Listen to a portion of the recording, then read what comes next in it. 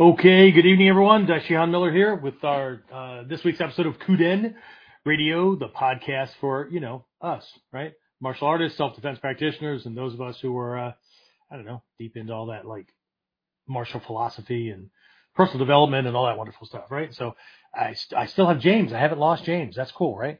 So anyway, I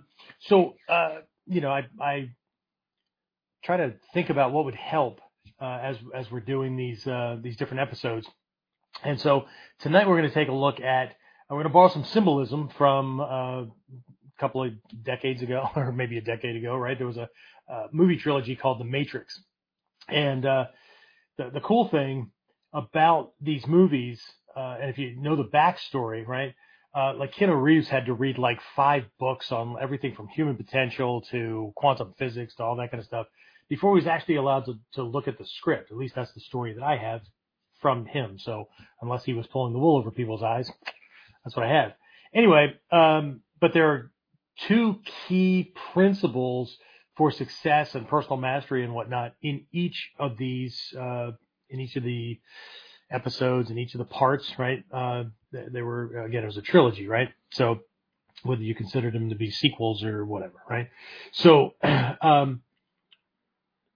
the one big analogy, right, was this idea of a red pill, blue pill kind of thing. And I know in today's modern politics, they're using this analogy, but what they're doing, it's close, right?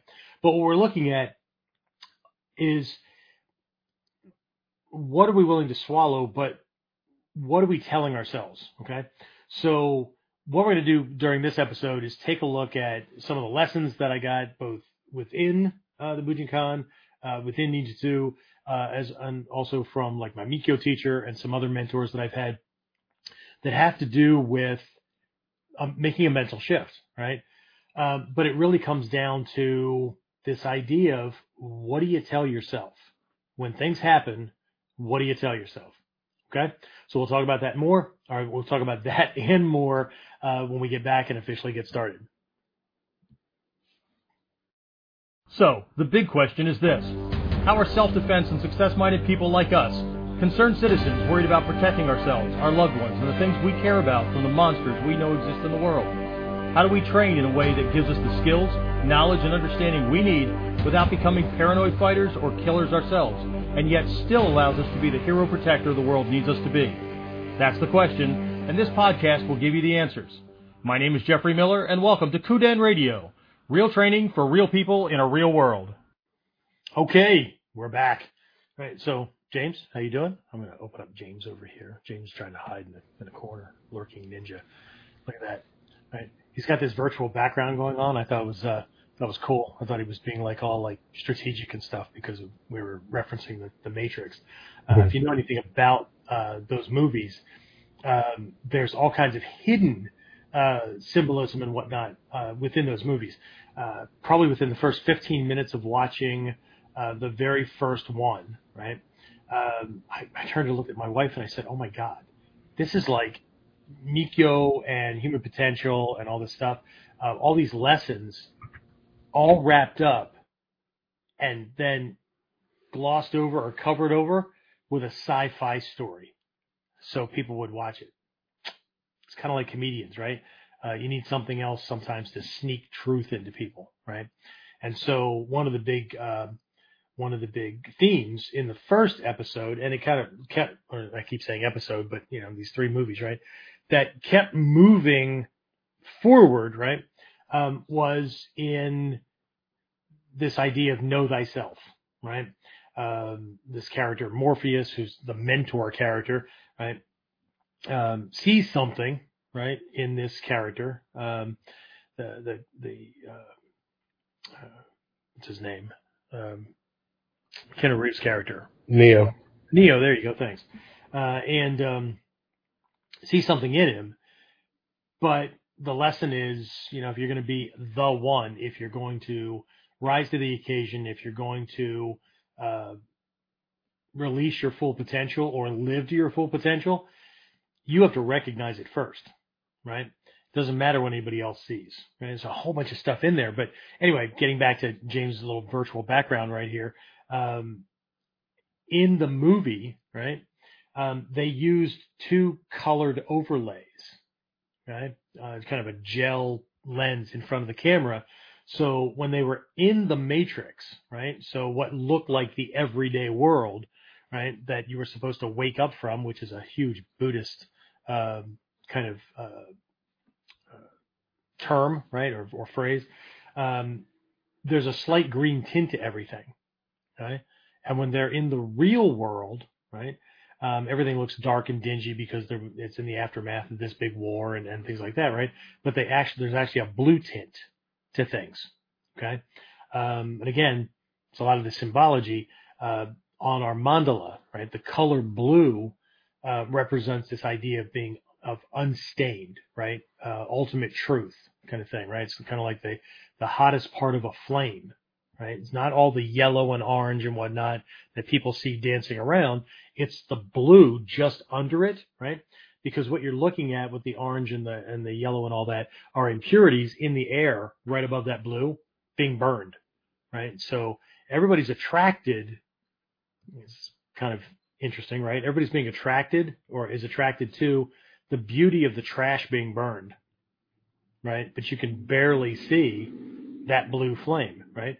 But if you've ever worked with anything from like a handheld butane torch, some people use it in cooking, use it in, if you're working with soldering irons or working with like metal projects or whatever, or all the way up to acetylene torches, right?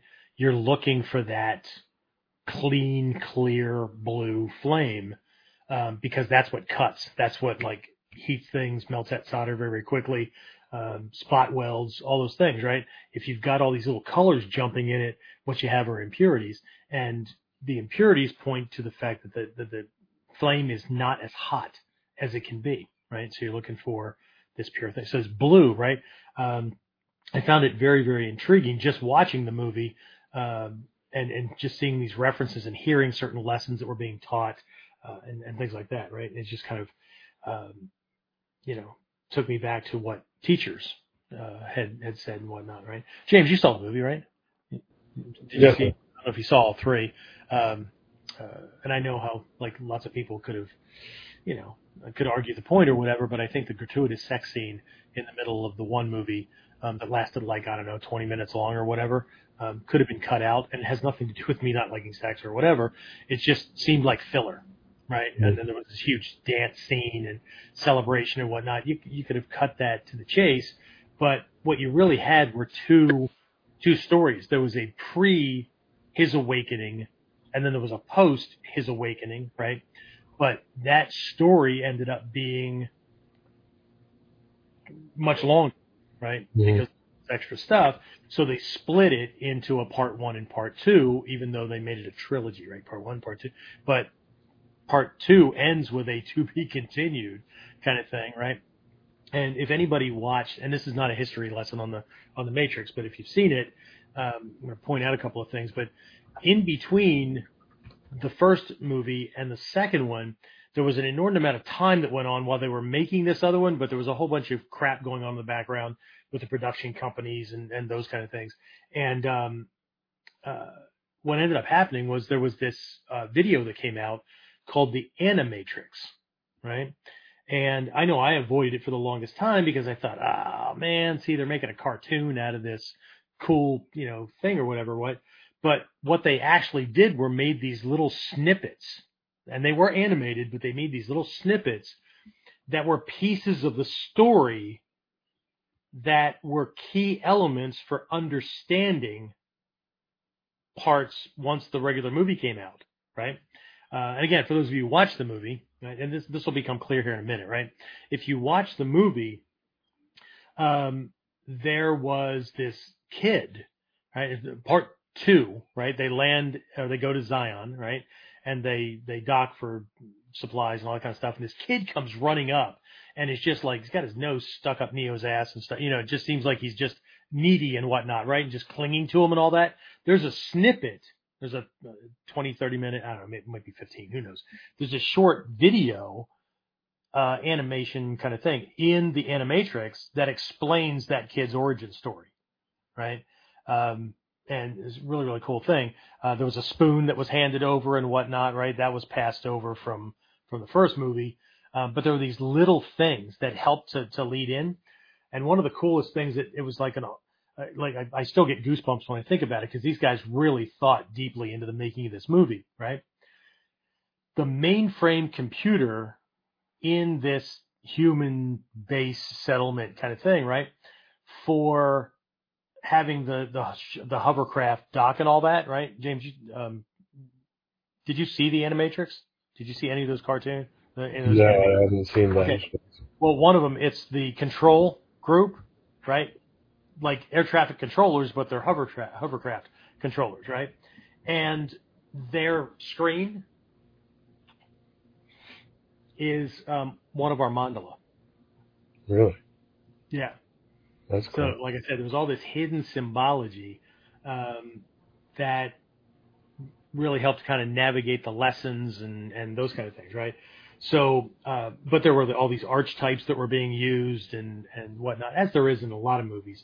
The best movies that make like tons and tons of money, right? If you understand the archetypes and these universal stories that have been around since Plato's time and all that, right?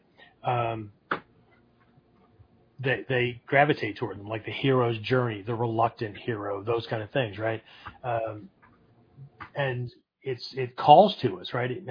Psychology and even Mikio points to these things where it reaches deep inside of us and calls those things out. The question is when you get that calling or when you get that drive or dream or vision or whatever you want to call it, right? How much are you willing to do to make it happen, right? So again, in the movie, there's this analogy of this red pill, blue pill kind of thing, right? So Neo's gonna pulled in, right, and he's given this option, right? You know, I'm offering you truth. That's it, right? Which is what all that any teacher or mentor offers, right? They're not offering a bed of roses, right? They're not offering anything like that. They're offering truth. The question is does the student want it? And do they want it bad enough that they're willing to stick out the ride, right? So there's this red pill, blue pill moment, right? Where he says, look, you take the red pill and I'll show you how deep the rabbit hole goes. If you take the blue pill, you go back to sleep, you wake up tomorrow morning, tell yourself anything you want to tell yourself. But the reality is that's the decision that we have every time a challenge faces us, right? Along the path, right? And there's this interesting phenomena that goes on, right? So, and again, this is just a story, right? Sensei, well, if we look at some of my weird hobbies, right? Like brain wiring and all those psychology things and whatnot, right? What we find is that you've got this, among others, you have this, like this little spot in your brain, right? It's called the amygdala, right? Not amygdala, right? It's not like the Star Wars chick, right? So the amygdala, right? And the amygdala is your early warning system, right? Its job is to look out for danger. Part of its job is to look out for danger, right? Anything that threatens the system. So if we go all the way back to caveman times, right? That was the saber-toothed tiger or the whatever, right? That was going to eat you, or the other clan. I was going to come and take your hunt and your women and your kids and whatever, right? So we're wired to watch out for things like that. But in modern times, right, there's other things that we can be afraid of, right? We can be afraid of poverty. We can be afraid of loneliness. We can be afraid, and even that's wired to the old days with clans and whatnot, right? One of the reasons that shunning and I know in the church it's called excommunication, but being outed, right? Kicked out of the clan, right? It wasn't just as easy as walking over to the next town, right? There's like a shit ton of wilderness and you're leaving the safety of the group, right?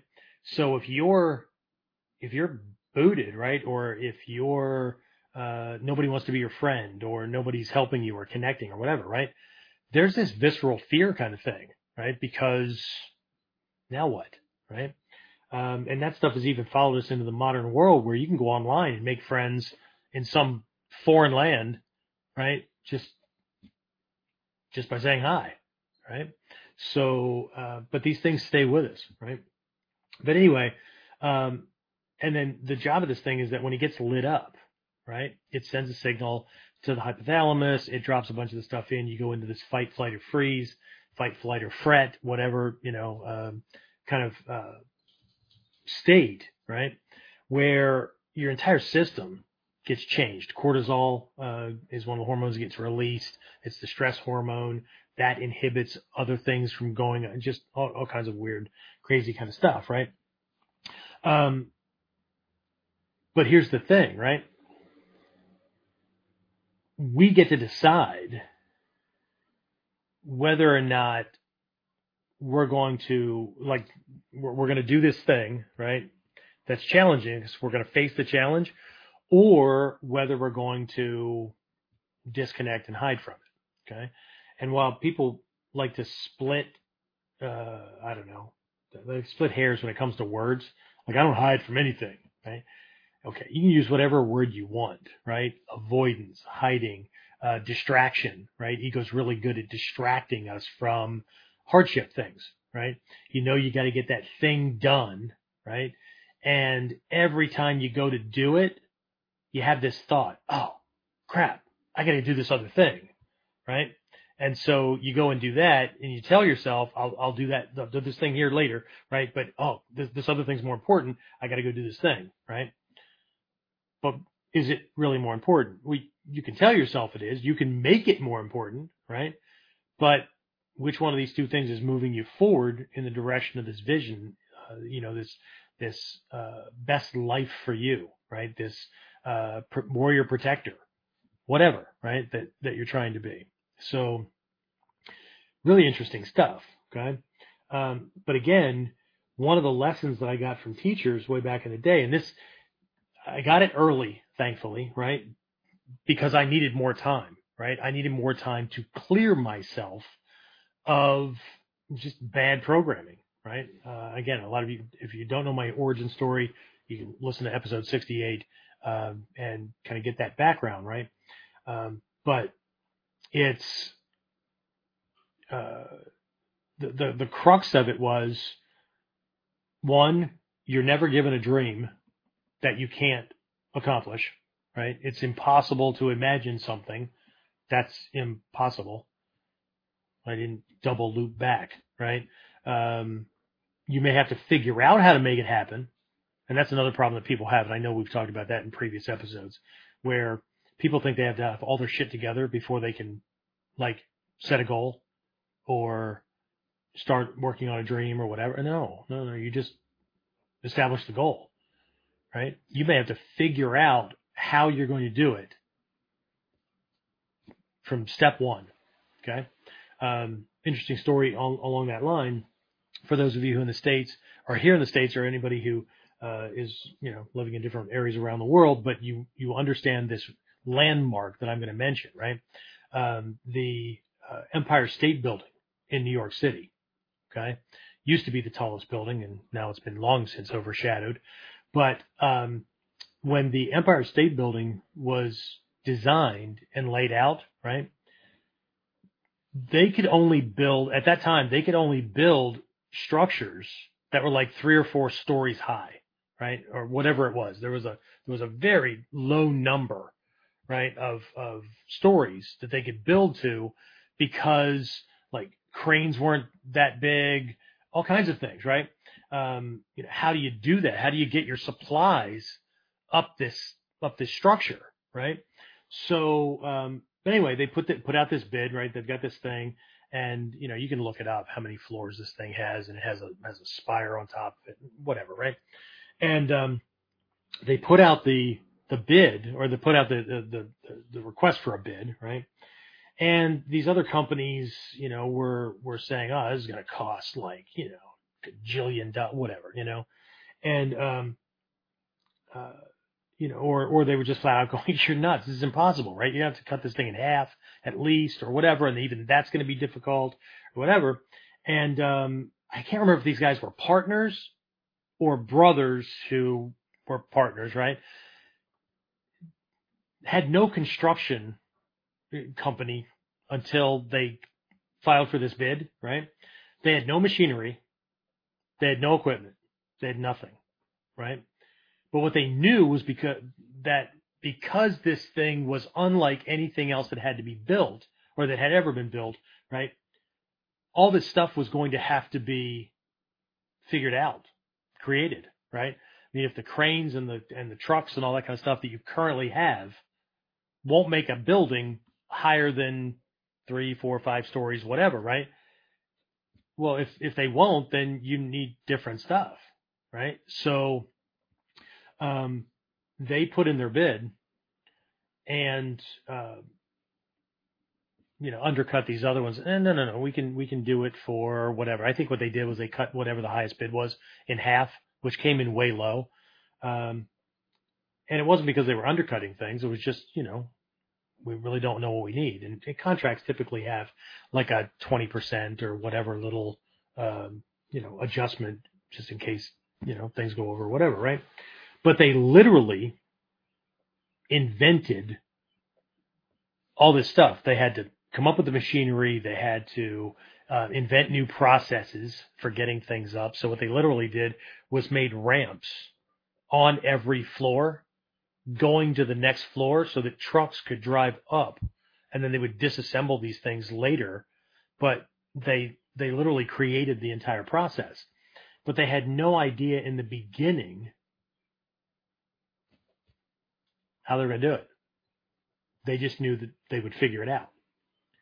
Okay?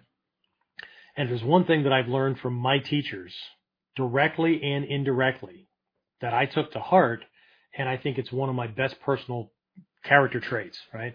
Again, no ringing of bells or whatever, but I absolutely believe in my ability to figure out the solution to a problem. Okay? Tenacity is part of it and all that kind of stuff, but I just trust in my ability to figure out what the problem is and then figure out what the solution is. Okay? But I don't know how I don't have to know how I'm going to do it when I decide I'm going to do it. Okay? And some of my students, some of you have heard the story about Eric White, and some of my other students have done the same thing, but Eric was the first one to kind of like step forward with this ginormous thing. In our yearly spring and summer camps and our spring and fall camps, especially our New Year's Daikomyosai seminar, right? We do this active meditation. It's drawn straight from the Goma fire. I hate using the word ritual because it throws people off, right? But it's an active meditation, right? You're not just visualizing things, right? You are, right? But you're also committing to certain things. You're literally playing out what you have to do going forward in your head. But then you physically actively do the thing in real time, right? And it's a fire kind of thing because there is a fire involved and whatnot, because we talk about our inner passion and our inner desire and commitment, right, to make things happen. This idea from this character, Fudomyo, right, that the fire is not just, the flames of passion and commitment and intention and those kind of things, right? But it's that same commitment and intention and whatnot, right, that when it's burning hot enough will, help you destroy any kind of impediment or, problem or whatever, right? So anyway, one year, we did this thing, and later in the year, it was probably September, October, so it had to be September because we were on Togakushi. You can't get up there past like the beginning to middle of October because the snow's too freaking deep.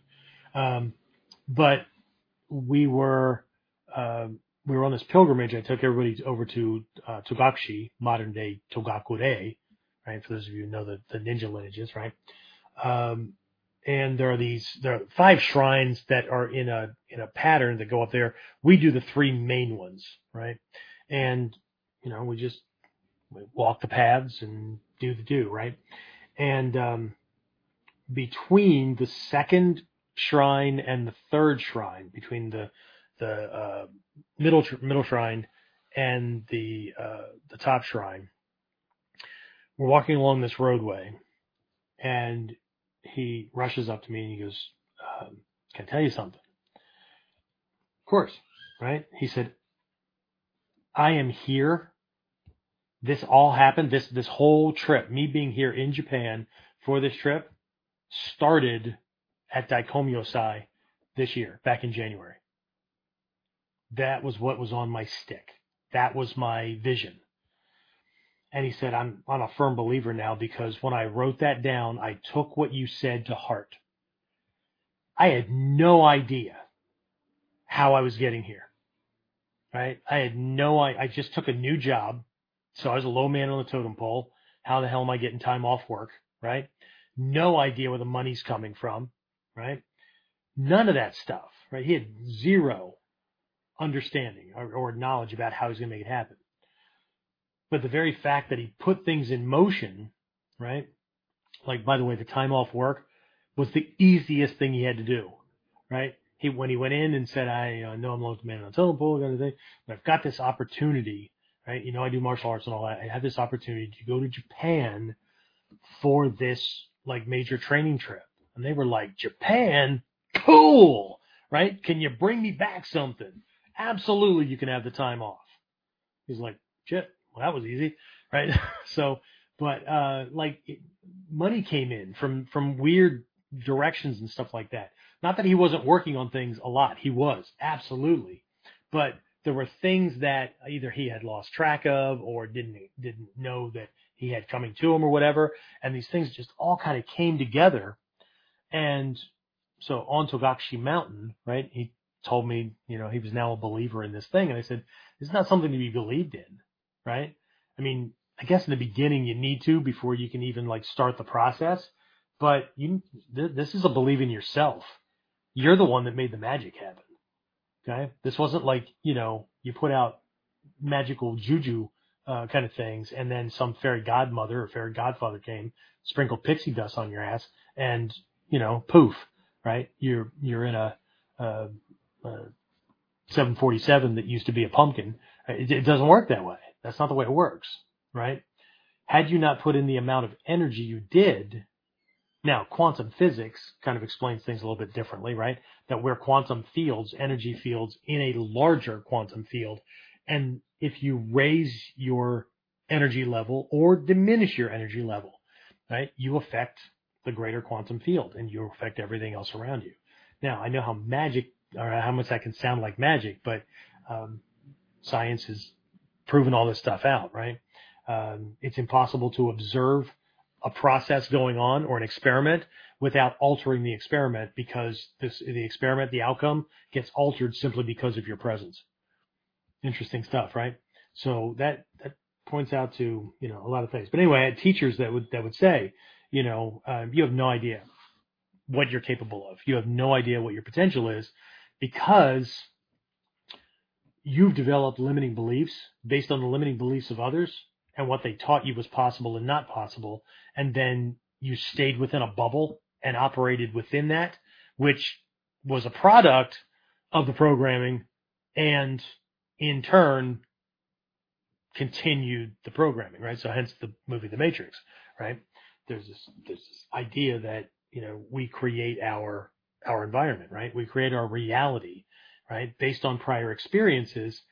And so one of the definitions I was given by my Mikyo teacher was that reality is created by our experiences, and if left unchecked, will in turn create our future reality, which usually comes out like same shit, different day, right? That's why people end up feeling like they're just on this merry-go-round, going around and around and around, because nothing will change unless we get off that ride and get on a different one, right? So, or unless you learn how to control the ride, right? So, anyway, but anyway, let's get back to this red pill, blue pill kind of thing. Well, you know what? Before that, who do we have on? And are there any questions or comments up to this point before I just keep, how I throw the switch on the train and I'd just go sightseeing and the train just keeps on going. So what do we have? Who do we have? Oh, the only one, Carl's on. Said good evening. Hey, Carl. And there's a comment from Dale Burkett Jr. Says everything and everything is energy on the atomic level, and it's all interacting with each other. So it definitely makes sense. Like if all you're focused on is negative energy, it's what your life will be. Yeah. You know, and even if it's not an energy thing, right? What I have found, and again, teachers taught me this stuff, right? You attract what you put out, right? So if we're chaotic in the way we handle things, in the way we do things, in the way we think about things, not only are we going to get chaotic results, but the world's going to throw some weird, chaotic kind of stuff at us, right? The more intentional we are, the more we have a little bit more control over things. But it's really the clarity, right? And I appreciate that comment. I really, really do, because I know I keep pointing off to the side. My laptop screen is over here. So James is over here. You guys are over there. Anyway, I guess you're over there. Anyway, so where's I going with that? The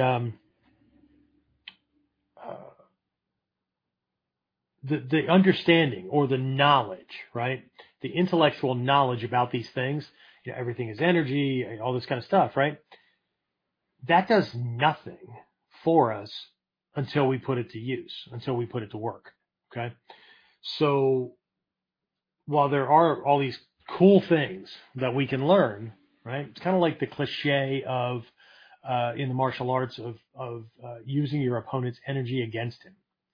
You know, if you've been around for a while, and I know Carl's done a bunch of different training, different martial arts and self-defense systems, and a bunch of you have done those kind of things as well. And you've probably heard this, right? But I don't know if you've had a similar experience or similar experiences to what I'm going to describe. I'm going to share one story, one experience, but there's many like this one. Okay. So I have a student. Her name is Ann. She's a university professor in Texas. Okay, Nacogdoches, right? Some people affectionately know or call it as Naca Nowhere, right? It's in East Texas.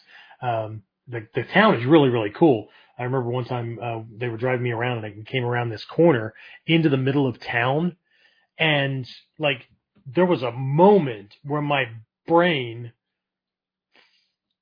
made me feel out of place because I was in a car in an old Texas town. And then we came around the corner, and then there was the municipal building, and it was this like modern building, glass and all that kind of stuff. And then my brain had a whole different problem because on this side of the street, there was like, you know, Yeehaw Cowboy Saloon, and over, I mean, like brick road and the whole deal, right? It was out in the middle of like flat, sandy desert, whatever, right? Anyway, so I went down to present she had lined up with several presentations. I taught at the nursing school there. I gave a presentation to the ROTC group, one to her class, one that was campus wide. But anyway, so we're one of the things she had set up was she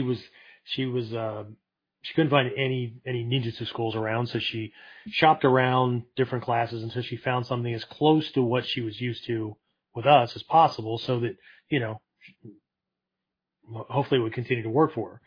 So she had set this thing up where there was a night that I would go in and I would be a guest instructor. Cool. Didn't charge anything for it. Just went in, did our thing. And if you know what cognitive dissonance is, right? Where there's this huge disconnect between what somebody says and what they do, right? And we do it all the time, right? Which is one of the reasons why there's a lot of confusion, because we want something, we say we want something, but the things we do don't match up. So to reconcile that, your brain picks one and then writes off the other one, right? Your dream ends up being stupid, or, you can't have your cake and eat it too, and all these other weird ass things, right? Or you procrastinate or whatever, right? But anyway, I was drowning in a flood of cognitive dissonance, right?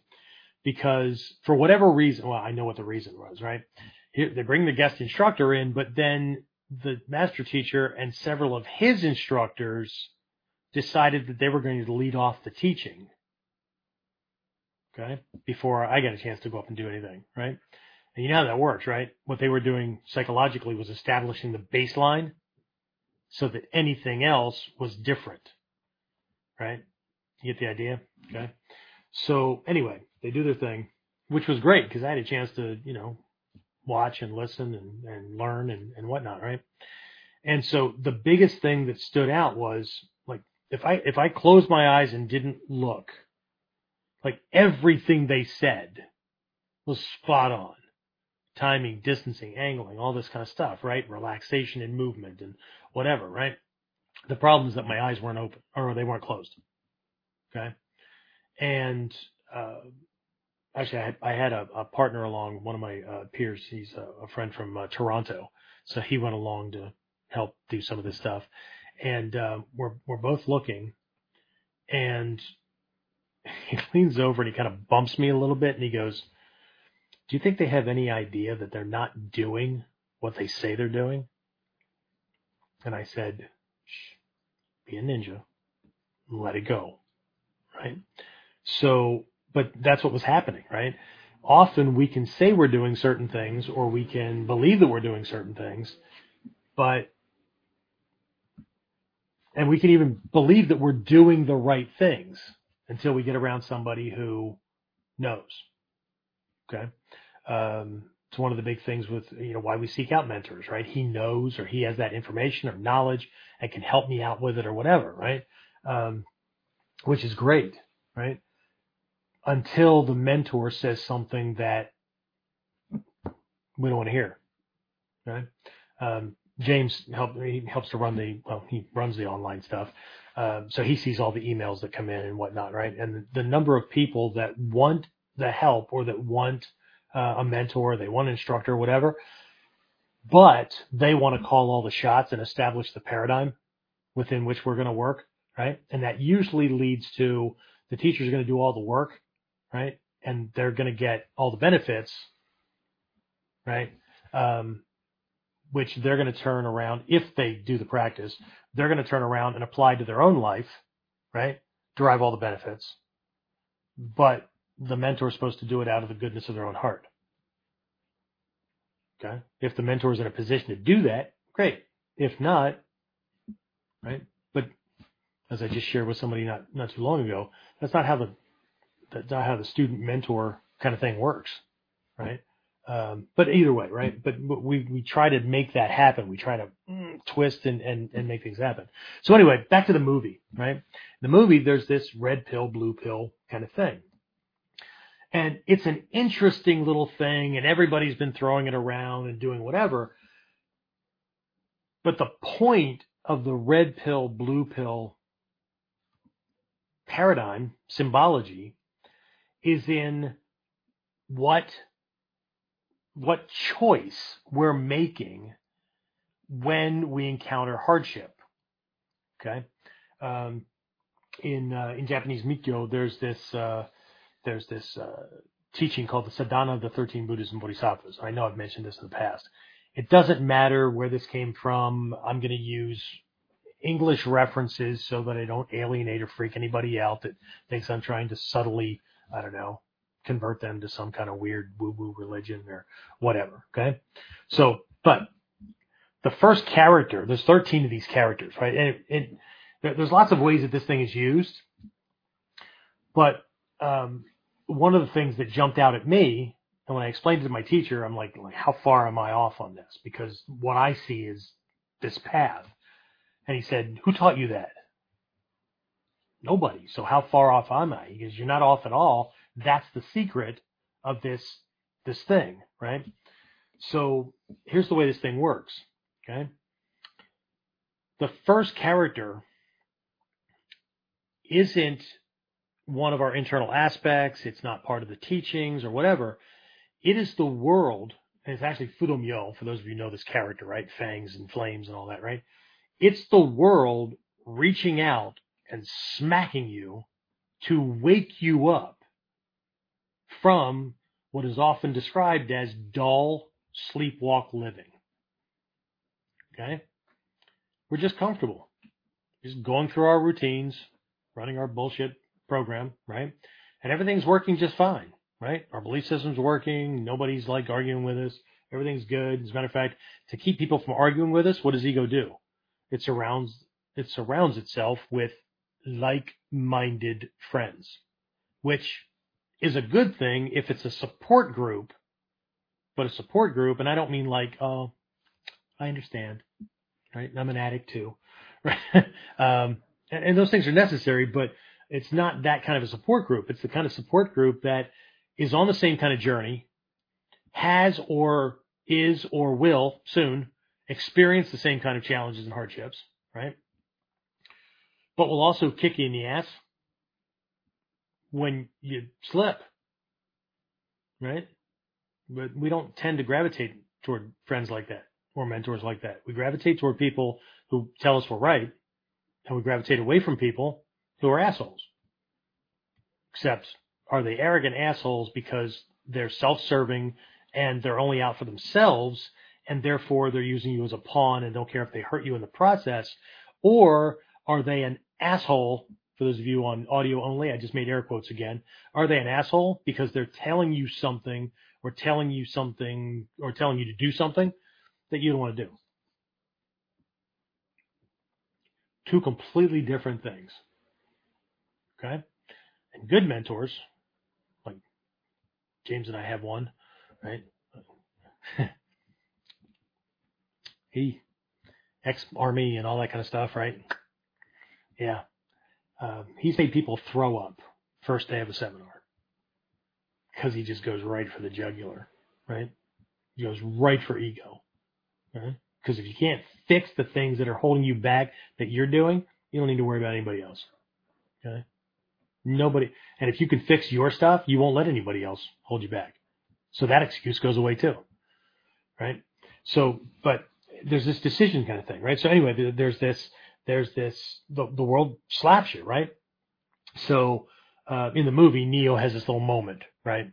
And it's based on a computer kind of thing, right? And then just because he woke up from a dream, right? And there it is on his screen, right?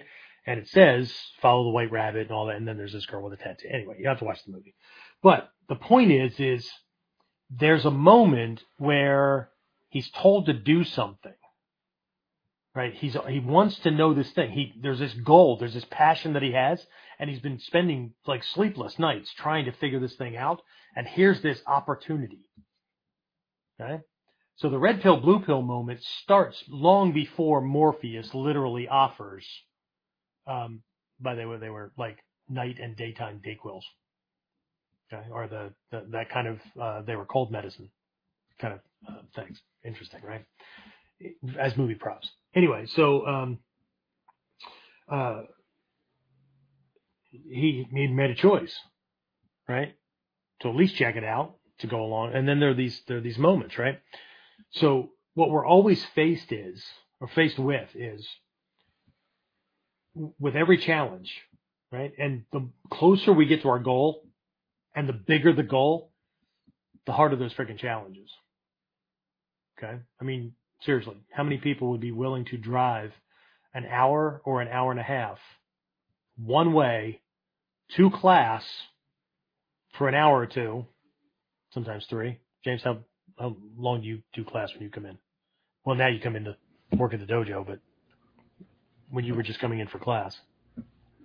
Depending on the day, usually. Could be 1, could be 2. Okay. So James lives an hour away. Currently. He's looking to move in closer to the dojo. But currently, he lives an hour away. Okay? So he drives 2 hours round trip to do 1 or 2 hours of training. I have another student that lives an hour and a half away. So he does 3 hours round trip to come to class for, he typically stays for a regular class and, well, he might stay for all three depending on his day, right? But even if it works out even, right, he will drive 3 hours round trip to do 3 hours of training. That's 6 hours of his day. Okay. I just had a student come in for long staff work, Bojutsu training for a private class on Saturday. He drove an hour and a half for the 2 hours that he paid for. Okay. Which means he was on the road driving longer than he was in class training. How many people are willing to do that? How many people are willing to drive 9 hours? That was my one-way trip. And this is not me sounding like an old man, like, I drove 9 hours uphill, both ways, in the snow. That was 9 hours. Okay. So I was on the road for a weekend seminar, right? Get in Friday night, do training if there was Friday night training, Saturday, Sunday, leave immediately after the training on Sunday, 5, 6 o'clock, grab something quick on the way, and be home by, what, midnight, 2 a.m., something like that, right? So 18 hours of driving for 10 to 15 hours of training. And the extra expense of hotel and gas and whatever, okay? But again, how badly do you want it, right? And I get it. There were impediments. I get it. People like to lead off with them. People like to stack them. Like, if I stack enough of them, he'll, like,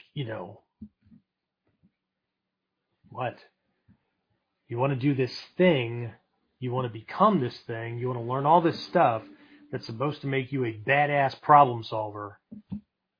But you're going to list all the reasons why you can't, or it's difficult or whatever. It's difficult for everybody.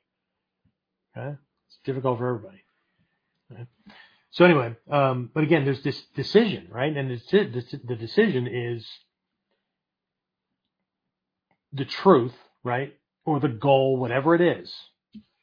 It's either important enough to do, so we're going to take the red pill, right? Doesn't matter how hard it is, we're going to do this thing, right? Or we're going to take this blue pill. And again, you don't have to put yourself back to sleep. It's not exactly like the movie, but the reality is that tomorrow you can tell yourself and tell everybody else anything you want to justify the decision. And we do. Okay? Because the hardship causes pain, fear, frustration, all that kind of stuff, right? And again, most people like to believe that they are logical, rational entities.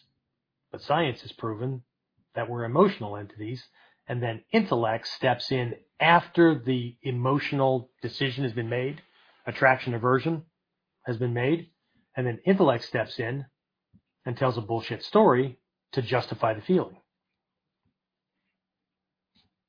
Okay? You can tell when somebody's not telling a bullshit story when they say things like, that wasn't that difficult. God, why'd you do that? No choice.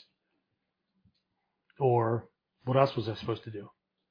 James and I had a conversation today at the dojo about this thing, right? We were talking about, and again, I'll get to these characters again, but there's a point on this path that you get to, and you may ask yourself, why, oh, why didn't I take the blue pill? But you've already gone too far. Like, you cannot go back. It's impossible. Okay? It's impossible because you know what's waiting, right?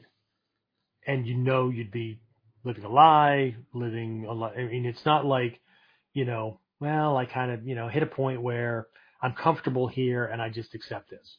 Cool. Okay?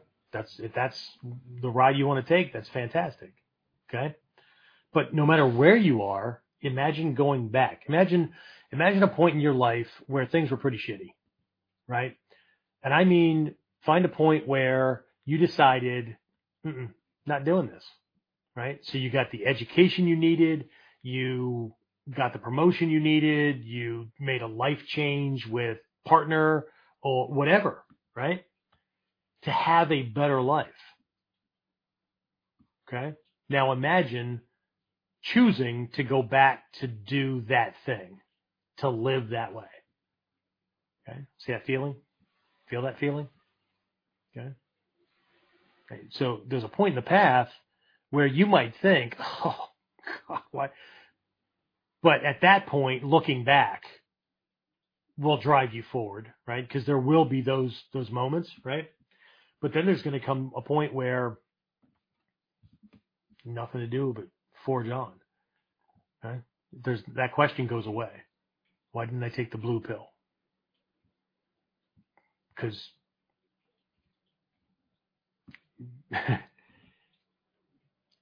no matter if I make it or not, I'm going to be so much farther ahead, right?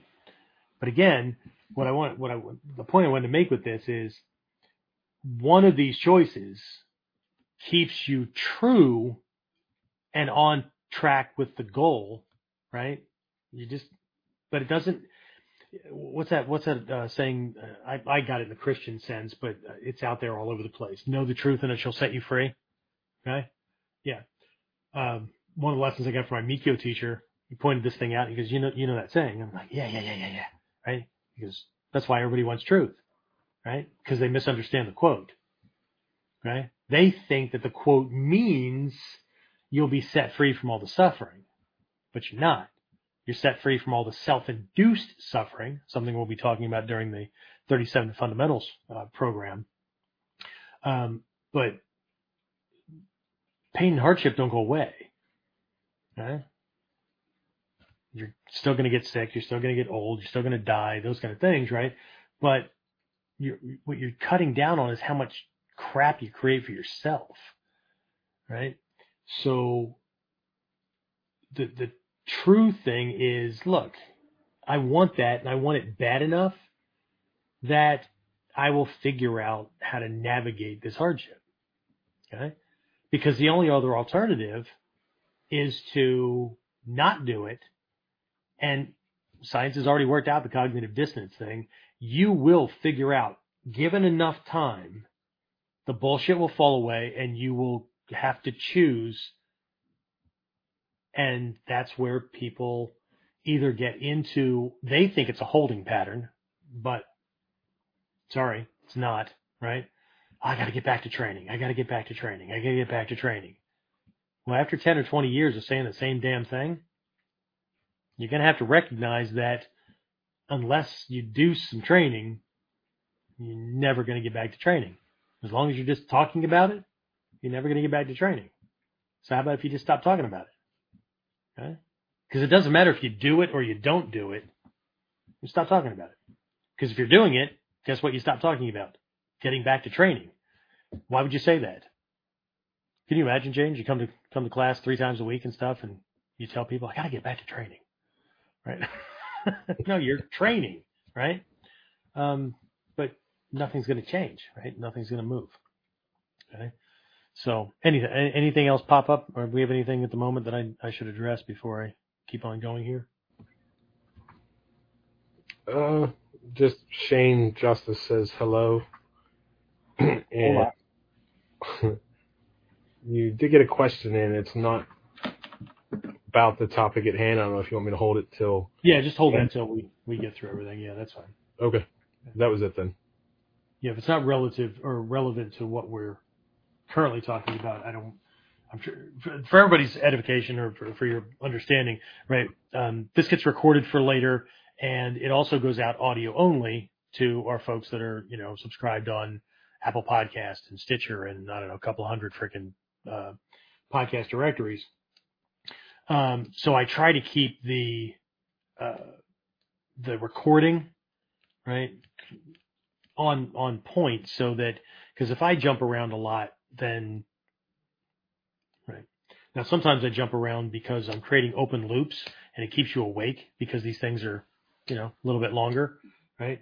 So, an open loop is where I start something And then I say, okay, so we'll talk about that in a minute, right? I do that in Whiteboard Wednesday as well. Okay.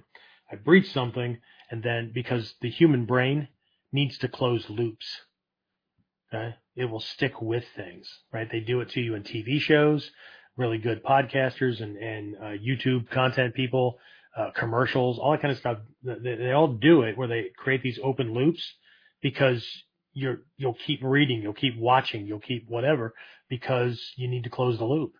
Okay. It's just like the second movie for The Matrix. They could have made that movie 3-4 hours long. They chose to make the movies all about the same length, right? Hour and a half, 2 hours, whatever it was, right? Because by saying to be continued, how many people were going to buy tickets or video or whatever for the third movie? Because you got to close the friggin' loops, right? Unless you don't give a shit, unless it's just a passing interest, in which case you were barely there to even notice that a loop was opened. Okay. So, but I try to keep these things maintained. So if there's nothing, that's fine. Okay. So, here's something that I got from a teacher a long time ago, and it was reinforced by my Mikio teacher as well. And that has to do with the pain and suffering that you're enduring. Okay. So remember I talked about the amygdala and this, again, Erin Reinhardt, one of my black belts, she's a brain scientist. She could tell you the wiring and the bits and pieces and all that kind of stuff. And that's all fine. But here's the layman's gist of it.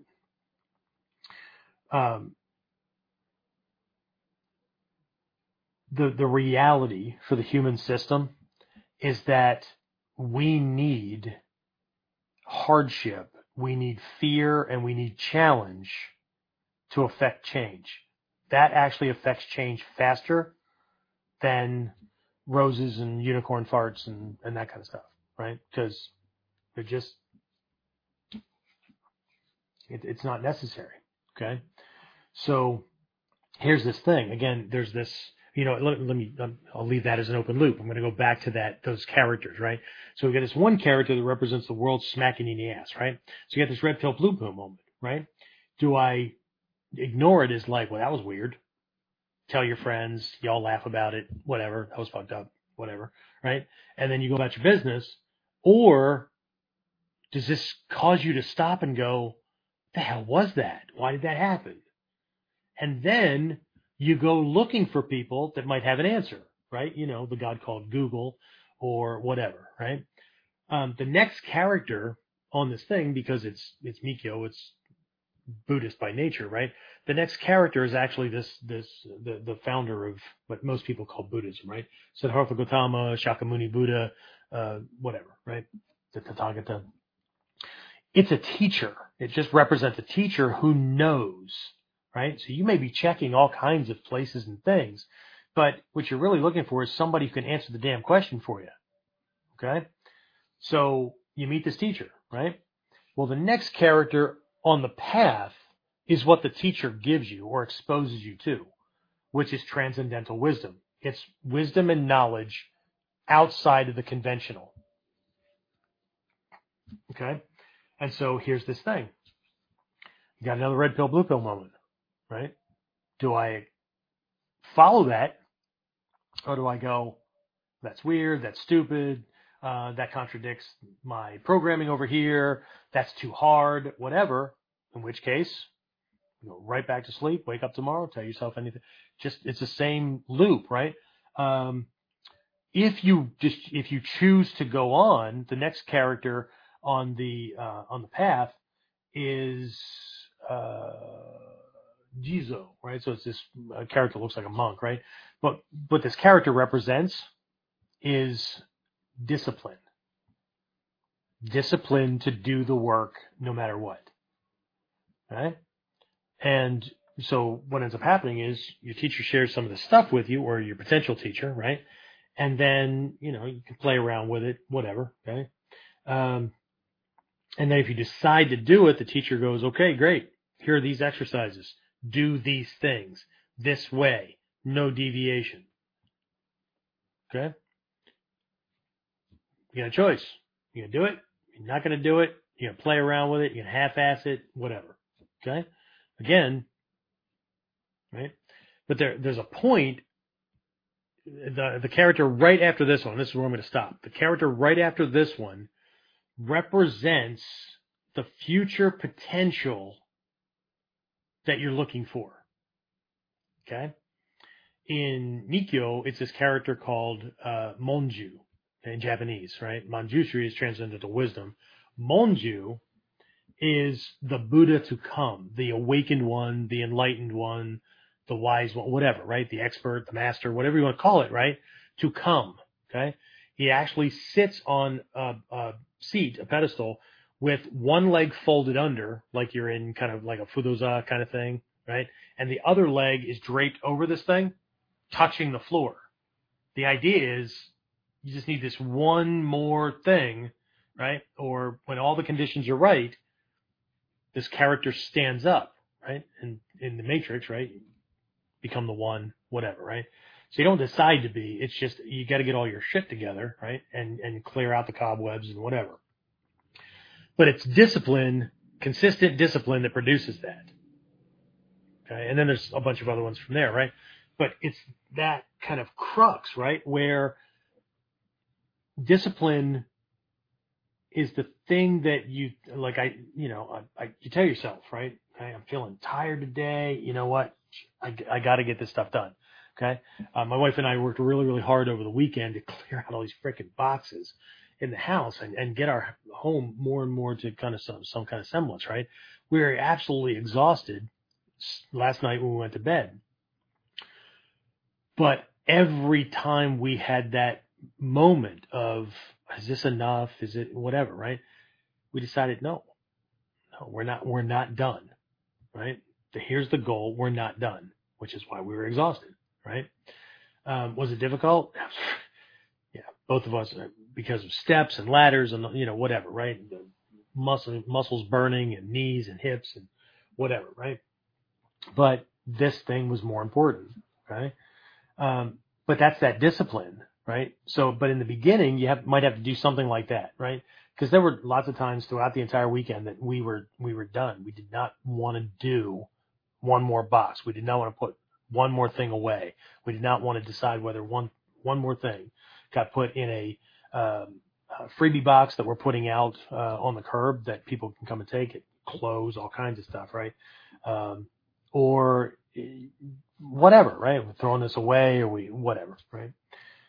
But we told ourselves, no, this is, we're going until this point right here, right? And we didn't keep backing down the point, right? So that's a first stage of discipline where you have to remind yourself, right? I'm doing that 30-minute walk after dinner. I'm making sure I hit my protein intake for the day, my water intake for the day, whatever, right? That's discipline to push on. But there's this tipping point where it no longer becomes something that you do. You do, but it's what ends up happening is it becomes so much a part of who you are that there isn't an alternate decision. I remember when I first met my wife and we were, discussing things and, we had our early dates and this is what I do and and, we were starting to get serious and I had to have a serious sit down discussion with her because my training and my involvement in ninjutsu and that kind of stuff, right? Mikyo, whatever. This is not the Camaro that I had when we got married that you're going to make me sell. This is not, okay? This is not something that I do. This is so much a part of who I am that I cannot not do it. And the person that you're attracted to, this is part and parcel. This is not a hobby. This is not recreation. This is not a passing interest. This is, I need this like I need to breathe. Okay? So at that point, there's no discipline to do things. It just becomes a part of you, right? Can you imagine having to remind yourself to breathe on a regular basis? How many people would suffocate to death? because I didn't feel like it today. Right? So anyway, again, life is filled with these red pill, blue pill moments, right? What I was exposed to was, look, you set a goal for yourself, you know what you need to do to move in that direction, and you know what's a distraction. And even if you didn't know, right, that's where we apply intellect, right? So I've got this thing. Do I do this thing? Do I do this other thing? The question is, which one moves me in the direction of the goal? Okay? Which one moves me in the direction of the goal? And then we do it, right? So anyway, as I round this out, before we change gears and all that, or I open it up to questions, I want to tell you about this other mentor that I have, right? James, you know what I'm talking about, Alex. He was this was just something that was coincidental. I was doing up the KUDEN podcast schedule, right, for topics that I was going to cover and things like that. And I had just written this one down. And next thing I know, I get hit with this little, email message and whatnot. Open it up, and he's got this video lesson. And he was talking about, like, embracing the suck, embracing the hardship kind of thing, right? And the big point that was being made is that if we want to do something, but it's still in the realm of that'd be nice, but I'm really comfortable, right? There is no imperative reason to move forward and do that thing. Zero. Okay? But when you're in a condition where you have to do something, things have to change, or you will die, then you do shit because your survival mechanism kicks in. The amygdala, because you gave it an instruction. I cannot live this way, right? And dying doesn't have to be physically. Right? Psychological, emotional, spiritual, right? Okay? But it's not until we decide that, look, my spirit will die. I mean, just the thought of living the animal realm life of wake up, go to work, come home, watch TV, eat dinner, watch TV, take a shower, go to bed, wake up tomorrow morning and do it all over again, and do that all over again for another how many decades?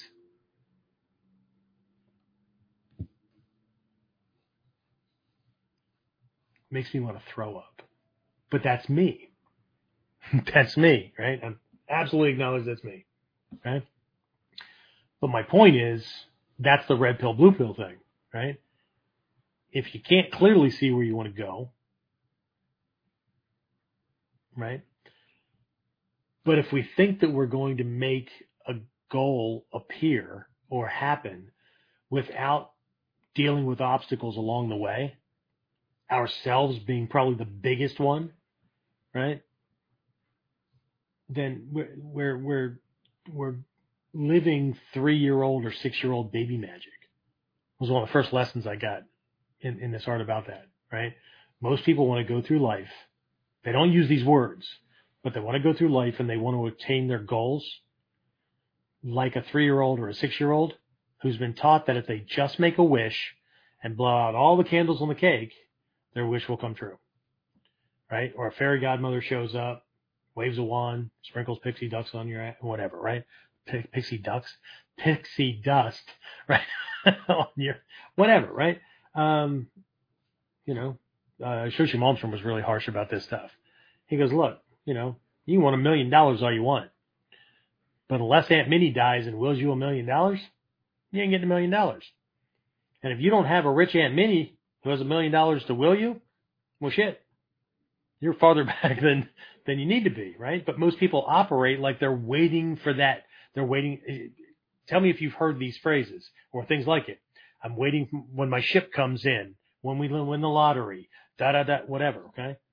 But that doesn't do anything, okay? Most people that win the lottery are broke within a year or two after winning the lottery. Flat ass broke, okay? Because if you had lousy finance and budgeting before you had millions, not going to change anything. You know what's going to change? The size of the shit that you buy that you forgot you had taxes on afterwards or whatever, right? It doesn't change anything, right? Just like somebody who's, you know, an asshole or whatever, and then they're put into a position of power. Well, if they were an asshole and cheated people and whatnot before they got into power, think it's going to go away? Well, we expect better from them. Well, you fucked up, okay? To expect a barbarian to act like a civilized person is stupid. It's insane. Right? It's like people who get a job, right? Well, this is going to be cool. They have this money, whatever, right? Okay. You go through the interview, and what most people do is they tell the interviewer what they think the interviewer wants to hear, so they'll get the job, right? So it's a big manipulation from the beginning, right? But either way, they saw the job description. They had a chance to ask questions, right? I haven't been in the workforce forever, but I'd say my wife and I both operate the same way. Here's how my wife does it.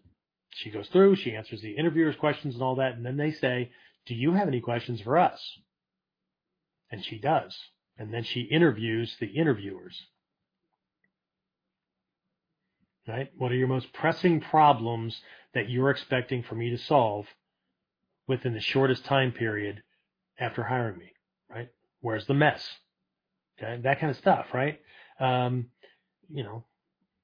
What could I do that would be a non-negotiable thing that would end my employment here the quickest? Not that she's asking how to get fired, but where's your benchmark, right? What is something that I could do that would consider me you would consider me for promotion or advancement without thinking twice? What would that thing be, right? And often she stumps the interviewers because they're so used to interviewing people who just want the job that they're not used to being interviewed themselves, right? She wants to know what kind of leader she's going to be working with, okay? You people are going to be in charge of me. How well do you know what it is that I'm supposed to be doing? So if I need help and guidance, you can help, right? But people don't do that, right? And then within weeks or months, they're bitching and complaining because I don't get paid enough for this. This is not what I signed up for. What? You accepted, this was the pay rate. You didn't negotiate it, because if you did, then you have really no reason to bitch, right? But you accepted this pay rate for that job, and now suddenly what? Okay? This is what one of my Nikko teachers said. So you're going to what? Hope that this guy suddenly becomes like uber altruistic and decides he's going to like triple your pay just because you showed up on time for work for 3 months. I've heard that there's now corporations that give people a freaking bonus because they do show up for work and do what they're supposed to be doing.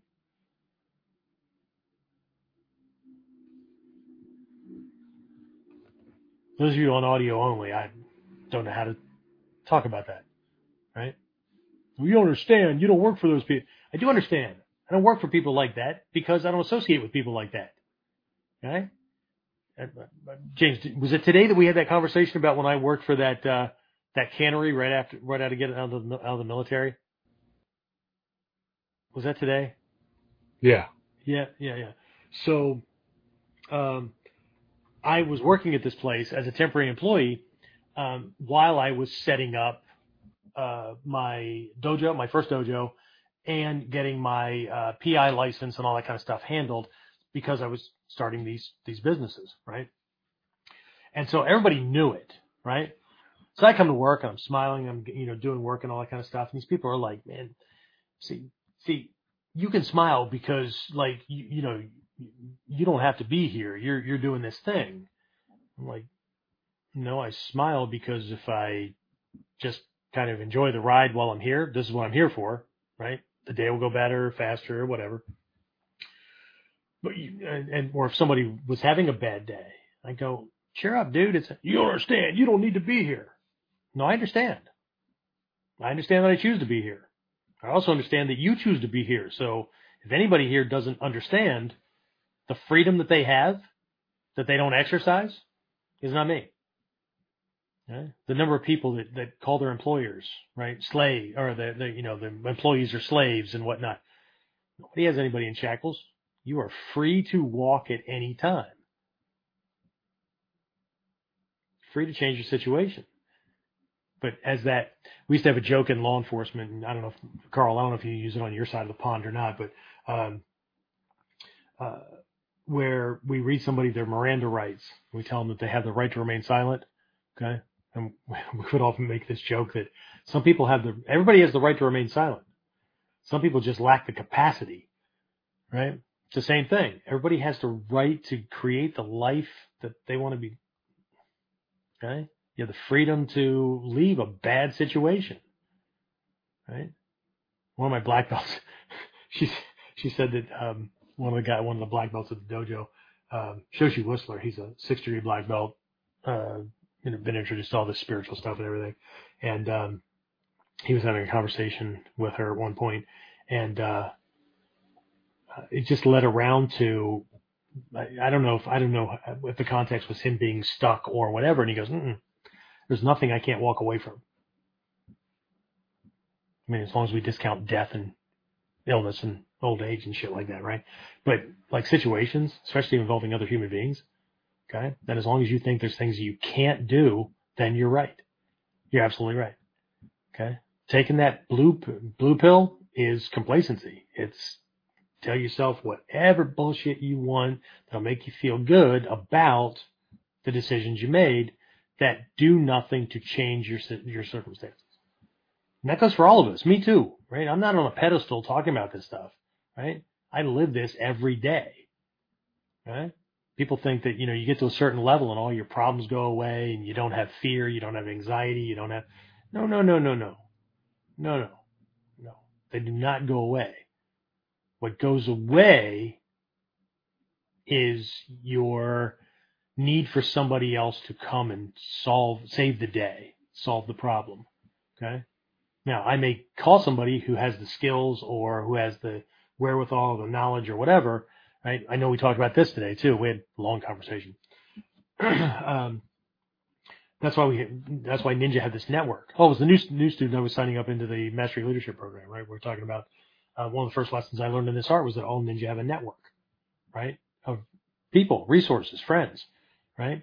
And the bigger that Ninja network, the smaller the possibility that you will encounter a problem or a challenge or anything like that cannot be solved by a phone call or two, where they will either come and help or they will share knowledge and do this, step 1, step 2, whatever, right? But we all have the power to change things. The trick is getting to a point where if I stay, I will die. But we're not in a cave anymore. It's not saber-toothed tigers anymore, right? It's, the spirit being crushed. It's, that dull sleepwalk living, that, doing the meditation, right? The Sanju Shijobon and these other things that we do, right? Contemplating phenomena and stuff where you start to project forward and look at your life, right? And then go, how many days consecutively can I do this before I want to throw up? There's a diet plan that does that. Have you ever heard of things like the potato diet, the rice diet, the cabbage diet? Have you ever heard of these, James? Anything like this? Okay. It's not about the food. It's not about the food. It's about the fact that you will only eat one food. If you're on the potato diet, you can have as many potatoes as you want all day long, right? Preferably only eat till you're 80% full. And if you're diabetic like me, potatoes wouldn't work, rice wouldn't work, whatever, right? Because the glycemic right? My sugar would be through the roof, right? But it's a psychological thing. If you stick to the same food over and over and over again, your system starts to become, you feel aversion to that thing. You start to only eat when you're absolutely hungry and you need to quell that thing. You feel your sugar dropping, whatever, right? You stop eating just because of the programming. Because, and again, it requires discipline because you're not going to reach for anything else. If you're hungry, this is the thing you're going to have. Right? And that happens, right? Throughout our lives, right? Here in the West, we can get all kinds of things to distract ourselves so that, Netflix is really good at that, right? YouTube, whatever. They're just distractions, right? We can distract ourselves so we don't feel like we're doing the same thing over and over again because we're on different web pages every day. We're on different memes every day. We're on whatever. But it's still the same thing. I'm scrolling memes. I'm scrolling videos. I'm scrolling whatever. I'm scrolling. I'm binge watching. Whatever. Okay. But the point that, again, my mentor made was until you decide that I can't live this way, I can't live that way, going back, whatever, right? Now, the moment you decide going back is unthinkable, but things are bad, right? But, and here's the poisonous phrase. Things are bad, but they could be worse. As soon as you say that, everything flatlines. Well, no shit. Things could be worse. Okay? To your future self, to that person that's acknowledged or that's attained the goal. Yeah, this is one of those could be worse. Right?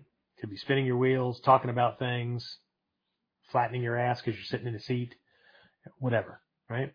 It's not until you literally put your system into that state where things got to change. I'm going to die. I'm going to suffocate in this relationship, on this job, whatever. Okay? What drove me for the longest time through this stuff was the realization that if I didn't get this to a significant degree, and that included multiple attackers, weapons, that kind of thing, right? I might someday have to watch my wife or child die in front of me or not at the hands of somebody else because I couldn't protect them. And that was unthinkable. So I came up with these things, right? What is the thing that I could not tolerate that I just, right? But as long as, things are bad, but they could be worse. What was that phrase we talked about today in the car where I said, it was something like it was a cop-out when people say that we're in front of the dojo, we just pulled back in from running errands. Do you remember what that was? Oh, I know. what was it? Or was it? Crap. It was right along these lines, but it was. It'll come back to me, I hope. Or it'll come to you, one or the other. Anyway, so any questions on this before I take other questions that are outside of this?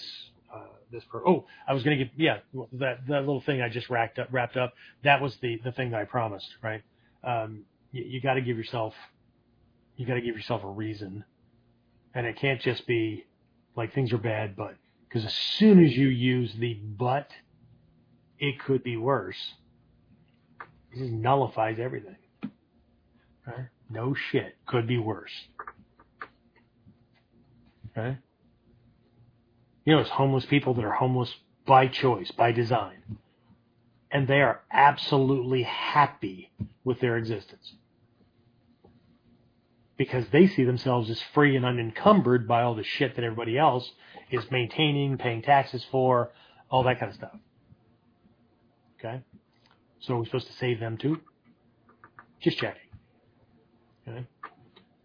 I don't have a problem with that person if that's their goal. Their ultimate goal is freedom and to not be encumbered by anything, and they want to live in a tent for the rest of their lives, and that's their dream life. No, I can hear anything from me. I don't have a problem with anybody who goes, well, it could be worse. I don't. Right? What I do have is the experience of working with them in a teacher-student relationship and passing on the lessons, but hearing nothing but, I'll get to it, I need to work on, pick something, right?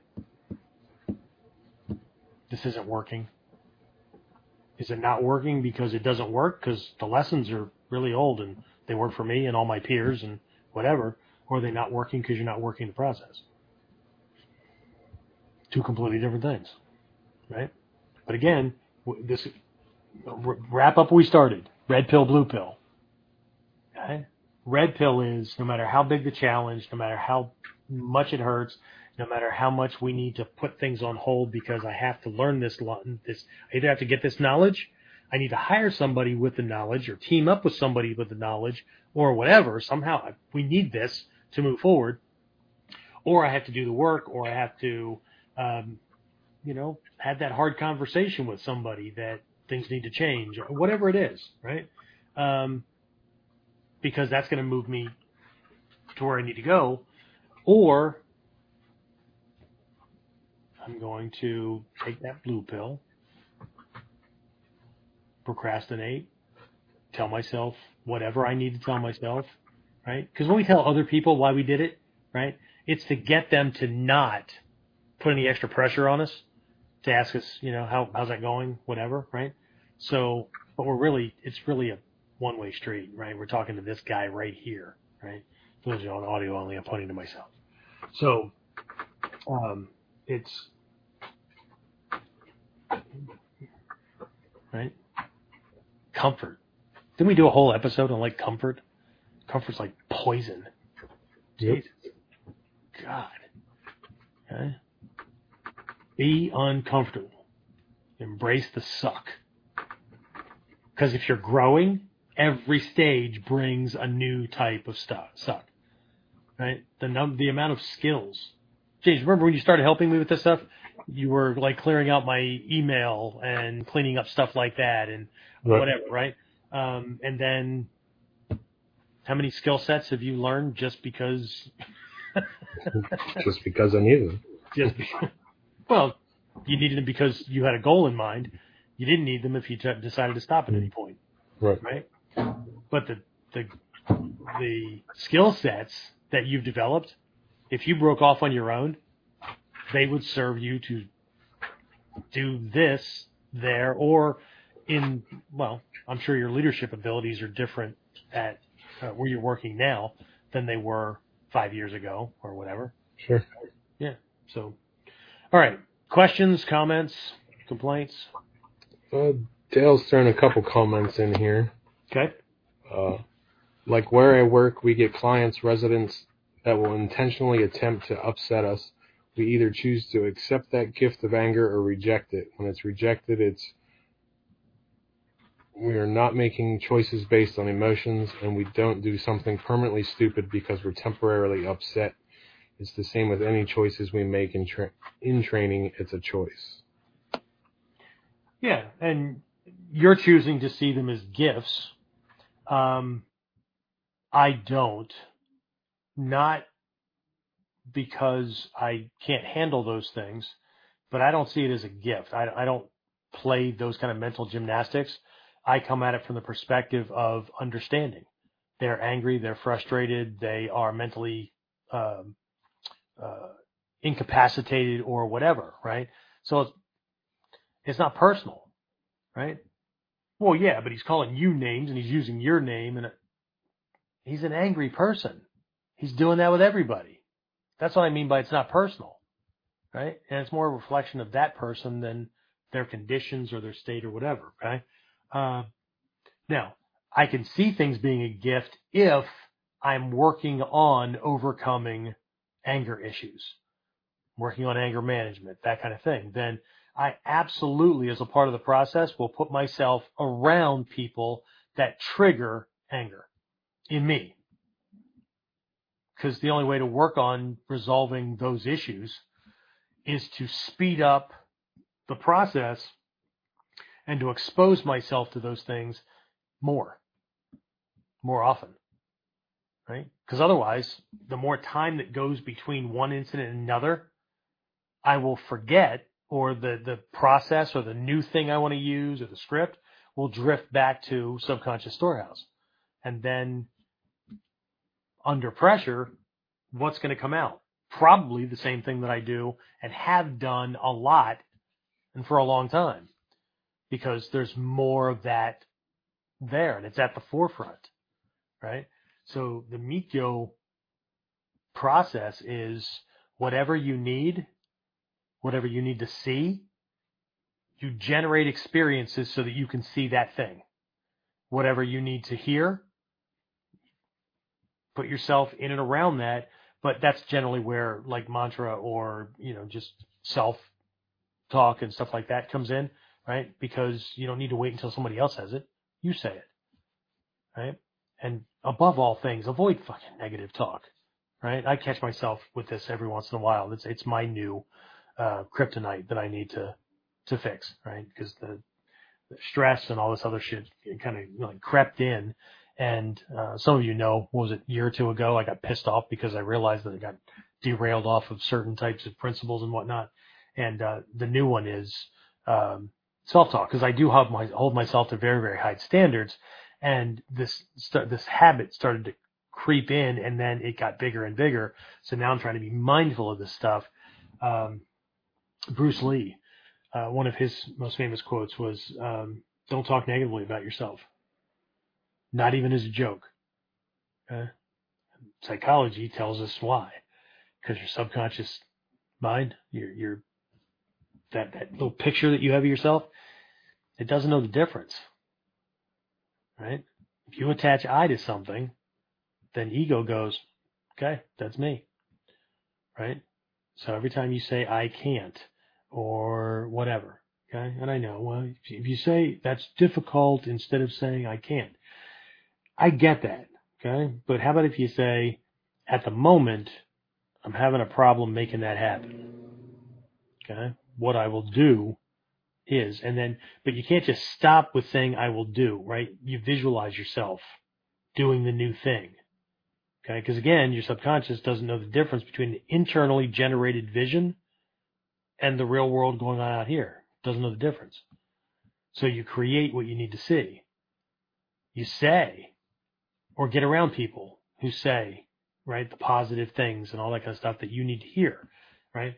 Now, that little piece right there doesn't mean that you alienate yourself from the shit that goes on in the world, because that stuff still exists, right? So you don't lean toward bliss and then become ignorant to the other stuff, right? So you you generate the experiences you need to have. That's the doing part, right?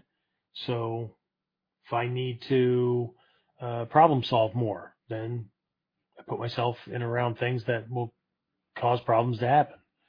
Okay. But at a certain point, like if that's not what you're working on, then you don't want to be surrounding yourself by people who all they talk about is the problem is, the problem is, the problem is. Okay. Anybody that works with me, you cannot tell me the problem is without, in the next breath, telling me where our opportunity lies. So that means we need to. Well, how are we going to do that? That's the next question. Not sure yet. Okay, can we do some research on that? Absolutely. That's what our Wednesday business team meetings pretty much sound like, right? Okay, we got this going on. That's awesome. Okay, we got that going on, so we're going to keep moving in that direction. So we got this little thing going on over here. There's this little glitch. Okay, so what's the plan for moving forward? We're going to do X, Y. Fantastic. Okay. Well, I'm not sure. Okay, can we explore options? Great. Who's going to take that by the reins? Next meeting, we'll talk about 2 or 3 options that we have, and then we'll go from there, right? And I'm okay with having a devil's advocate around where they point out the problem because that's their job, right? But that's also the end of their job. You cannot, well, you can expect anything. It's just stupid. But you can't expect somebody who only points out problems to help you solve something.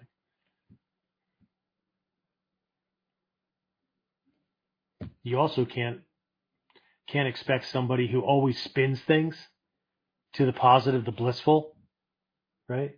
Or at least the neutral. Oh man, things are bad, but it could be worse. So, just keep trotting on. You can't expect them to solve anything either or be a part of any kind of solution process. Okay. So anyway, what else we got? What else does Dale have? Embracing the suck, keep moving forward, or quit. It's the choice, but the perspective we have in the situation makes a difference. Love what you're discussing because it applies to everything in life. I like the perspective that you have. Yeah, just make sure you have something that you're aiming for. Because as Zig Ziglar was famous for saying, if you aim at nothing, you'll hit it every time.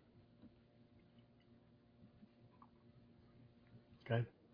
I had a student that was working on some stick stuff a while back, and a lot of my students know that you get decent at your stick turning or your striking or whatever. At least you think you have, right? And then even with the unarmed stuff. James, were you in the class the one night where I just brought all the training dummies and all that kind of stuff around, put everybody in the middle of the training room, and they were working with their partner, and then I just kept moving shit closer. I brought chairs out of the viewing area and all that, and I literally created a cage, right, a box, right? They weren't allowed to hit the walls or trip over things. They couldn't step outside of that, right? And the more they trained, right, the more I just kept closing the things in until they were literally like having to duck things very, very close range because everybody's bumping into each other, right? I mean, this is difficult, Sensei. Yeah, can you imagine defending yourself at a state fair when it's wall-to-wall people and you don't have the space to move into Ichimonji, right? Like you keep seeing demonstrations for or whatever, right? Or you're in a bathroom stall or you're whatever, right? If you can't imagine that, I would highly recommend that you do because you're not going to develop the skill set unless that becomes something that's scary as shit. How would I handle that? Okay, I don't need to die, in a truck stop restroom, right? But anyway, just you need to have something to aim for. What's the end result? And please avoid vague statements. I just want to be free and happy. I just want world peace. Well, it's a noble ideal. How you can make that happen? Okay. How about you just light up your own little corner of the world? Okay. Now what's next? Okay. I don't think I said this once to somebody, and we haven't had a discussion like this since. I think it is one of the things that perplexes me in life is how much time somebody will take making sure that a pair of jeans or a pair of shoes or pick something, because if those things aren't the thing for you, there's something, right? For hunters, it's the right rifle or it's the whatever, right? They will spend an inordinate amount of time making sure that it looks good, fits them, whatever, right? But when it comes to a personal development path, a religion, a philosophy, life philosophy, setting goals, things that will affect the quality, depth, and experience of their life. Hey, Dad, what religion are we? Cool. What martial arts are you going to take? I don't know. There's this school like 6 minutes from here on my way home and I think they have classes right after we get off work. So I don't have to worry about going home and then getting up and coming back to class and then going back home. So yeah, that's the most convenient one. So, that's the one I'm going to take. Cool. Fantastic. Okay. just boggles my mind. I don't know if it boggles your mind, but okay. These are the kind of things that my teacher had me looking at. You don't see something wrong with that? Okay? I think I think it was last week's Whiteboard Wednesday or something that I mentioned. When people say, they'll see something that I'm demonstrating or whatever, go, it wouldn't work or, whatever, right? And I'll call them on it. And what I'll say is, I'm sorry that, the technique didn't work for you when you tried it, knowing that they probably didn't try it, right? Well, everybody knows that you fight this way. Really? Interesting. Well, if everybody knows, don't you think your attacker already knows what you're going to do? Don't you think he already is prepared for that? Okay. If he's bigger, faster, stronger, better equipped, more skilled, don't you think that's going to cause a huge problem if he knows what you're going to do because you fight like everybody else? If you're the underdog, if it's a self-defense situation and not, pushing, shoving, whatever, right? A fight, right? Sport fight, whatever, right? If you're outgunned, you better not fight like everybody else. Because if you do, you're going to die like them. It's not the ninja way.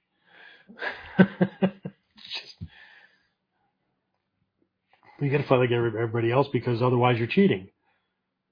Not doing anything he didn't do.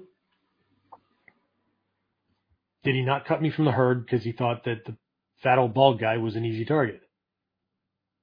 I didn't agree to be in this situation. It's not a fight, right? I'm outgunned, outnumbered, whatever. Okay? What did he do? He arranged the situation so that the odds were in his favor. Yes? It's my job in winning this thing to rearrange the odds in my favor, not to fight based on his rules, not to try to save myself based on his rules, which is why we learn weapons. And I will use weapons on an unarmed person. If I'm outgunned and I believe that my life is in physical, if I'm in threat of physical, like maiming or death, you bet. Okay. You bet. Not how it is in Australia, but here in the States, I'm legally justified for that because I'm outgunned and I'm in fear of serious bodily injury or death. Anyway, all right. So, anything else? There was a question that somebody had that we should get to that was not related to the red pill, blue pill. Of course, maybe it is. That was from YouTube, James T681. Okay. I'm new to your videos. I enjoy them very much. Can training overcome a bigger and stronger opponent in a street fight? Does it depend upon the quality of the training? Okay. I think he left a message on one of the videos earlier, and I was going to get to that as well. But yeah, we'll do it in this context. This is great. So my answer to the original broader thing that you had was, the short answer is it depends on training. But see, that's too vague. It depends not just on the quality of training, because whatever you're doing, right? If you're, doing MMA stuff and you're earnestly learning the lessons and you're training the skills and you're working for skill proficiency and all that kind of stuff, that's great, right? That's quality training. But what's the problem you're trying to solve?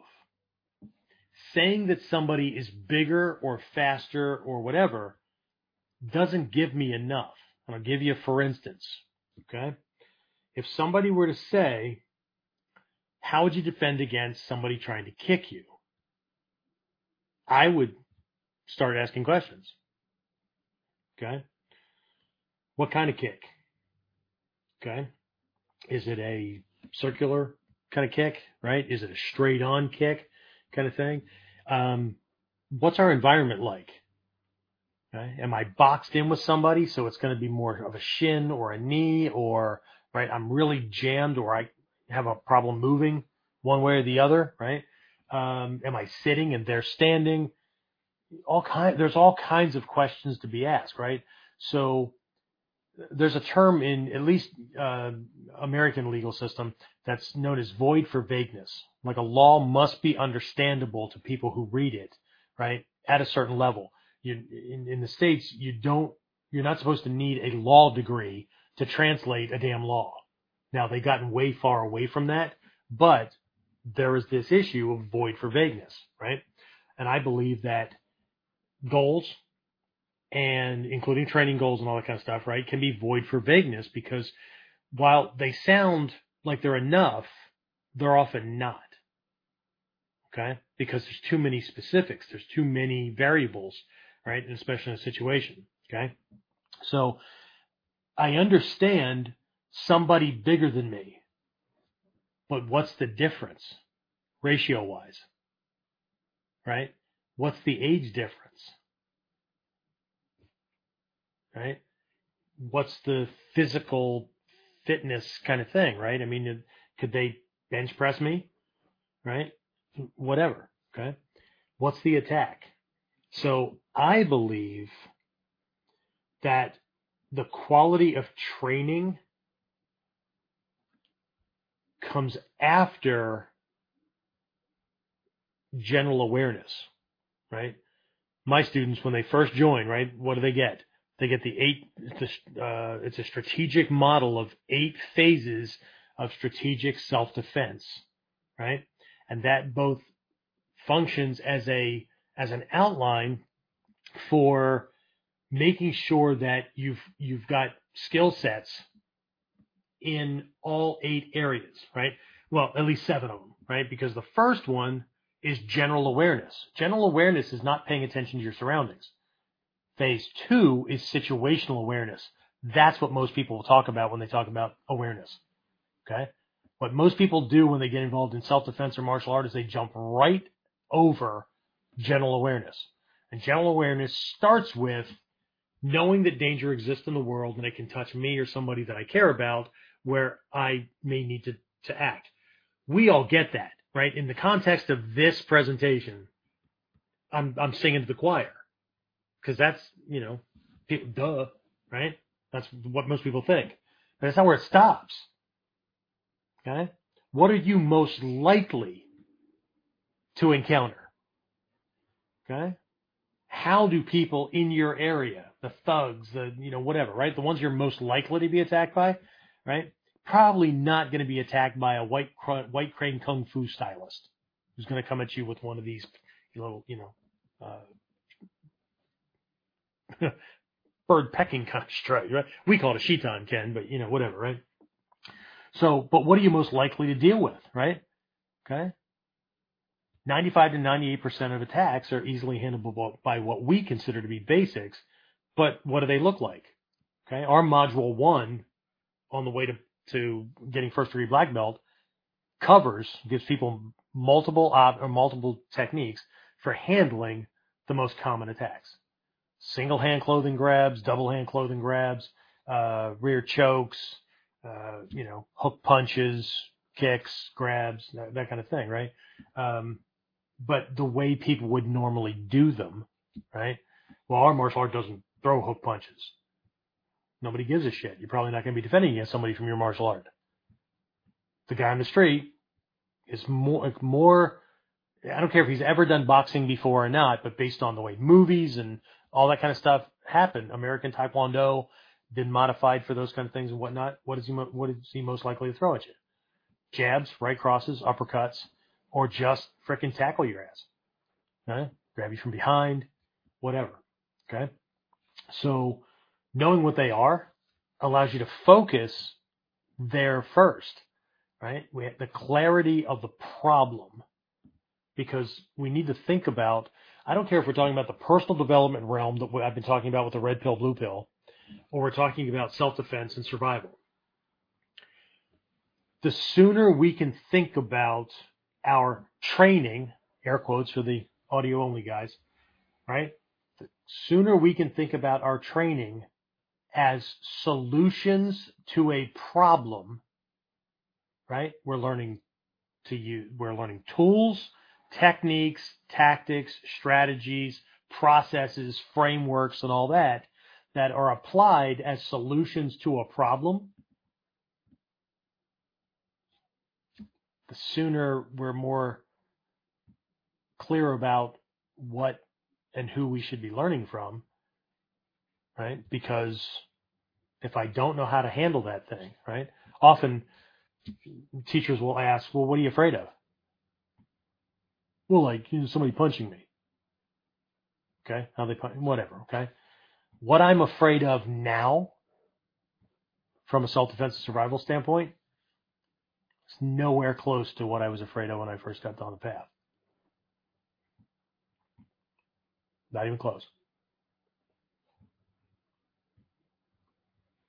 And it's terrifying, which is what keeps me training. It's absolutely fucking terrifying. And no, I'm not going to explain it. Okay? But I will tell you that the me then, when I first started, this was unthinkable. It wasn't even, and when I say unthinkable, like, oh, that'd never happen. Not that. I mean, like, it was unthinkable. Like, wasn't even an idea in there. Okay? On top of that, I'm 40 years older than I was when I started. Okay. So anyway, I mean, Carl's my guy from Australia, Western Australia, law enforcement, right? On former law enforcement, right? The answer to the question, bigger guy, faster guy, stronger, whatever, right? What kind of extra constraints do you have on you above and beyond the self-defense doctrine for civilians? What else do you have, right? What might your job impose? Okay. So training is there, but I think training needs to be dictated, the type of training that you need, right? I mean, can you imagine, right? A part going out in your car, right? Somebody says it's, I don't know, let's just say it's a headlight bulb, right? You don't even check, right? The serial number or the type of bulb or whatever, right? You just go to the store and look around. Oh, it's a headlamp. That'll work. You just grab it and go. Okay. Well, I need a headlamp bulb. Yeah. What's the socket size? What's the, okay? So this is no different. But people tend to skip over things because they just think of self-defense as fighting, right? That these fight skills, right? But in our 8 phases thing, we have general awareness, situational awareness, escaping to safety. What does that look like? Okay? Because escaping to safety also includes hiding techniques. Because if I can't physically leave the area, what I need to do is escape from his eye line, his sight line, so that he can't see me. If he can't see me, not wasting ammunition in my direction. Or I present myself in a way that escapes his perception of target or threat, which means if I'm in an active shooter kind of situation and I can't get out, I can't move or whatever, I just might have to throw my body on the ground, grab some blood, smear it on me, and just play dead. Okay? And then there's 2 de-escalation phases, distracting and dissuasion, right? Dissuasion can be everything from telling somebody, look, I know what you're planning. It's not going to be an easy ride. And even if you win, you're going to remember my name for the rest of your fucking life. Okay? So let's not do this today, shall we? Could be that, or it could be calling 911. Okay? Dissuasion is convincing him that, right? Then phase 6 is physical self-defense. Because if none of that shit worked all the way up to there, or he jumped out of a van and he's already on you, okay, great. But let's not forget the 2 attackers that are going to happen afterwards, or could happen, and that's PTSD, where your own system shuts down on you, or backfires on you, and or the legal system turning on you. Because if you're not prepared for those 2 things, then you're not actually focused on self-defense, you're focused on fighting. Okay? I don't know if this helped or not, but I know it didn't give a specific thing, but hopefully it pointed to more clarity or the need for more clarity. Anything else in there, James?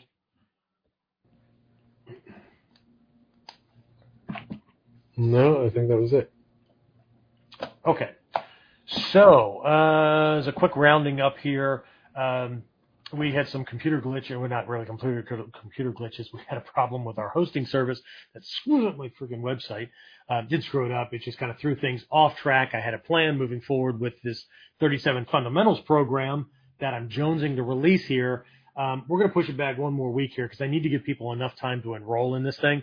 So what I'm going to do to make up for the little delay, because I know I've got some people chomping at the bit to get started with this thing. But this Thursday coming up, I'm going to do another free webinar on another section from the Sanji Shichidobon, right? Just consider it another gift, okay? So we did one part of the, what did we do? We did one part of the precursor to this whole thing, right? The Four Noble Truths. We did that last week. The first webinar in the series was the 7 Characteristics of an enlightened mind. That's the end goal of this thing. And then I'm looking, I'll have the stuff posted by tomorrow, but I'm looking at like pulling one exercise out of one of those 7 categories, right, for study that we're going to be looking at. And we'll look at obviously the setup and all that kind of stuff, and then I'm just going to give everybody an exercise just like I would in the actual program. So even if you don't enroll in the Sanji Shichidobon 37 Fundamentals on the path leading to enlightenment, liberation, whatever you want to call it, right? You will have a taste of what those students' weekly assignments will be like, right? Which should produce positive change. But only if they're doing the assignment more than once, right? Well, this week I can only eke out 10 minutes to do this stuff. Really? That's interesting. Because somehow you eked out time to come to class, which was more than 10 minutes. Okay. Anyway, okay. And this goes back to the red pill, blue pill kind of thing, right? We tell ourselves all kinds of bullshit, right? But the reality is we make time and we find the resources to do that which we really, really want to do. So if we're telling a story about how we can't, then the BS includes telling other people that you expect them to do the hardship. It's kind of like I had a teenager, finally got that fixed, but we had a teenager who would finish the toilet paper roll. This is something simple, right? If you can't do simple things, how the hell are you going to do all the complicated things necessary to accomplish goals, right? But they leave the toilet tissue thing undone, or like empty, right? Toilet paper supply is right there, right? It's near the toilet, right? So why don't you change it? Well, I keep forgetting how to work the little thing to change the. Really, you have a supercomputer in the palm of your hand, and you can Google cheat codes for your favorite video game, but you can't Google how to. I'll show you one more time, right? Well, they were just consistently not. They had access to information. They were being taught how to do it and whatnot. So finally, what I said was, you obviously think you're better than everybody else. No, I don't. Well, you have to. Okay? You have to. You believe that you are above the dirty work. You're just going to leave a problem for somebody else. That screams, that is beneath me. Everyone else can do that. I only do the stuff that, and really, most people don't, right? They want the benefits, but they don't want to work the process. And you can't get the benefits without working the process. unless you go to a social services agency and fill out paperwork and lie your ass off. And you can create those kind of stories, and you can generate a dream worth living. Because we all have it.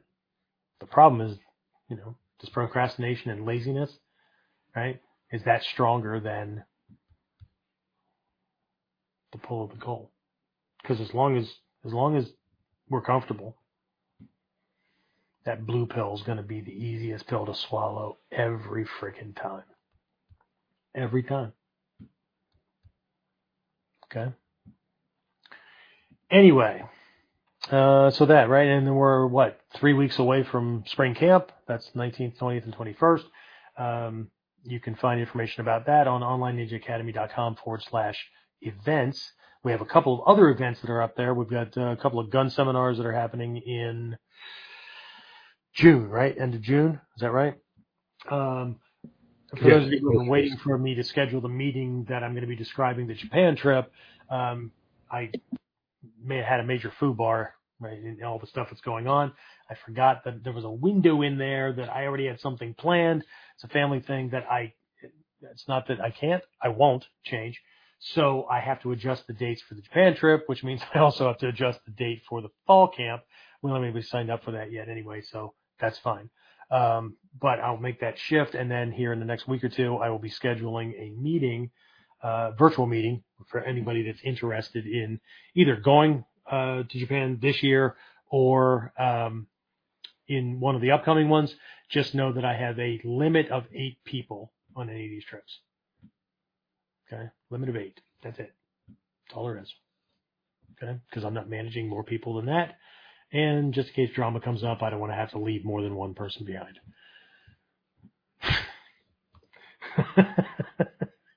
That's what it is, right? Anyway, right? And for those who want to know what the trips are like and how much and where we're staying and all that kind of stuff, I appreciate it. I'll be answering those. Okay.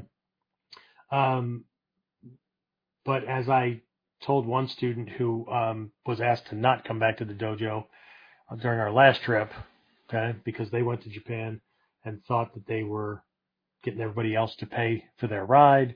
They were going to be using all kinds of excuses as to why they couldn't. They were going to manipulate the group, and they were going to think that they could get credit. Like, I want this rank, but I don't have the money for that. But can you just give it to me, and I'll owe you, and I'll pay you once I get back. And they don't play that game. Okay? The master teachers, they don't play that game at all, right? And the last thing is, some of you guys know I reference him between Whiteboard Wednesday and KUDEN and whatnot, because he'll often strafe in and drop a question or whatever. My guy Chris McLaurin, he's the second dan in the dojo. He has been dealing with health issues for quite a while, and Chris right now is at Johns Hopkins Medical Center in Maryland. I think it's in Maryland, right? It's not in D.C. It's in Maryland, I think. Anyway, it's at Johns Hopkins, right? He has been on a list for a donor kidney for a long time. And I got the call Friday or Saturday. I'd have to look it up. But either way, he was on his way. He got the notification, had 3 hours to get there. Chris is the recipient of a new kidney. Surgery went well. He's healing well. We're just hoping that, the kidney takes and there's no rejection or anything like that. So he'll be off for about, I don't know. Well, he posted a picture online. He was already had his notebook out and he was studying and stuff. So he's okay. So, we're absolutely ecstatic. The guys around the dojo are just like over the moon, so to speak, because Chris should be coming back stronger and better and all that. So we're absolutely happy for him. So way to go, brother. I know you'll be listening to this. But that's what I have, right? So any other last minute questions or comments before I wrap this up, James? James just said thank you. No problem. I just hope it wasn't too much overwhelming or whatever, because what people tend to pay me for is the tactical and strategic thinking that isn't all that conventional. Okay? Not that nobody else does it, right? It's just that everybody runs around trying to learn techniques or scripts or the how-to, but they don't have the discernment abilities to apply it appropriately. Okay. And again, this is something that will come up in the Sanji Shichidobon program. It's in the First 7 Steps on the Path of Buddha program. It's in the Ninja Mind program. Just enlightenment is not about the answers. You can get answers easily. You're surrounded by answers every day. Enlightenment comes from questions. And the higher the quality of the question, the better the answer. And that's it, right? All right, so red pill, blue pill, right? Every moment, right? And don't forget that challenges are not just painful challenges. The choice to kick back on the couch with your bonbons watching the 4700th rerun of the same freaking episode, right? And not doing that, but sitting to do meditation or to research whatever, or to whatever is going to move you in the direction you say you want to be going in, that's a huge challenge as well. Not all challenges feel bad. As a matter of fact, some challenges just feel all great, warm and fuzzy. They're even harder to avoid. Right? All right. James, you have anything else you want to throw on top of this fire before we wrap it up? No, sir. No. All right. Well, sir, I will see you tomorrow. Everybody else, see you next week. Unless you're going to join me for Whiteboard Wednesday at 3 o'clock on, I'm on YouTube and a bunch of other places. But anyway, otherwise, I'll see you next week on KUDEN. Get more of KUDEN Radio, subscribe through your favorite podcasting site, or join our clan of serious modern warriors at OnlineNinjaAcademy.com.